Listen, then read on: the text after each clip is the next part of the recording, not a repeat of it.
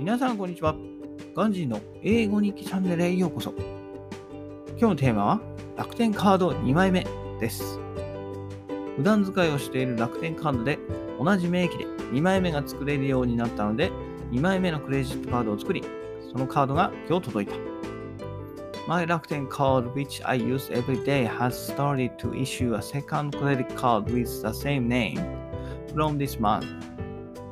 I got it today. 今までは副業で使うお金も普段の生活に使う支出も同じカードで支払っており、その都度分けていた。I paid for all expenses using my first credit card, including my side hustles, and separated my side hustle expenses from my living expenses on my invoice until then. しかし、これからはカードを使い分けることで、プライベート用とビジネス用で使い分けることができるようになった。However, I will be able to separate the expenses by using the different credit cards depending on the purpose from now on.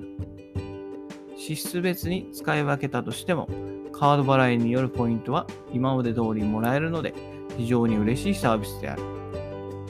In addition, I will also be able to earn points with the same return rate as before.I think it is a nice service.